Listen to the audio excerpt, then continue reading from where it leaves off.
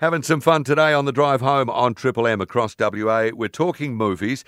I know that some of these you're going to have to either wait for them on the download or on the streaming services, or you might have to travel. A mate of mine went to see Elvis the other night at Sun Pictures, and he said it was just the best experience. It most certainly is. Elvis is still out there, one of the films at the moment. There's a new Brad Pitt film out. Let's see if we can talk to our man at the movies, the Goose, Bruce Hatfield. Hey, Brewster, how are you? Hello, Cliff. How are you? I hope you haven't blown away out your way. Oh, mate, the weather in Western Australia in a whole bunch of places is very, very windy.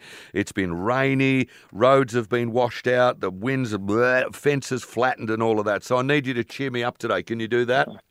Well, you reckon you've got it tough. We had 4 bins blow over the other day. That's how tough we've had it. Bruce is in Melbourne. We've told you that before. And in fact, he went off to Ballarat to see a short film festival. So we're going to talk about some of those too. But let's talk about the big screen. As I mentioned, Elvis is still there. There's the Thor thing that's still there. But last week, Bullet Train opened with Brad Pitt. Do you like him in the dress, Bruce?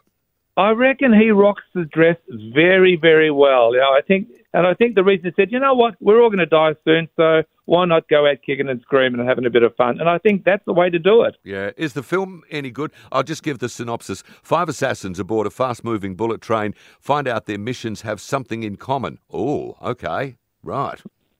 It's sort of like, well, I think we've got a bit of an Agatha Christie theme for today. And it is a little bit like it's a whodunit, a last man standing. It's actually very, very clever and a lot of fun. You would go and see it as just purely a fun film. But really, Braden Skirt, he rocks it, as I said, yeah. I don't know if I'd be doing that again. Nope is the new film with Jordan Peele. Now, he does some really interesting films. Some of them are a bit scary, some of them are a bit... but, yes. He's going gangbusters. I think his first one, Get Out, was brilliant. So if this thing is half as good as that, but just the scare factor and also the unique factor, it's just great when someone comes up with something new and refreshing. And hopefully his new one will be along the same lines. But hopefully it will be. Surely in this day and age you're not allowed to have a new idea. Well, if it comes to new ideas, you should, if you get the time, get out to some of these short film festivals with a lot of independent films. So I went to one up in Ballarat, and my God, it was freezing cold there. And Ballarat is always the coldest place in Victoria. There was 27 films ranging between 5 and 20 minutes. And if you want to see something refreshingly done on a budget, go to a short film festival. This was the POCO Short Film Festival. And, WA has many festivals on during the year, and it's aiming for certain students or Indigenous or done on iPhones. Absolutely worth a watch. And it's just a change from these $700,000 million blockbuster films that are all done on CGI. It's refreshing. And the ideas are brilliant. So that's worth getting out to get a chance to if you can. I don't think they're doing anything on iPhone if they're shooting the new Batman, are they? Not going to happen. Well, going by the new Batgirl, they're not going to be shooting anything. And of all the films we're not going to be seeing, I believe it's the $90 million DC Batgirl, and they showed it to their studio audience, and they all go, yeah, maybe not so good. DC can't cut it to Marvel. No matter what they do, it's just not funny. It's just no good.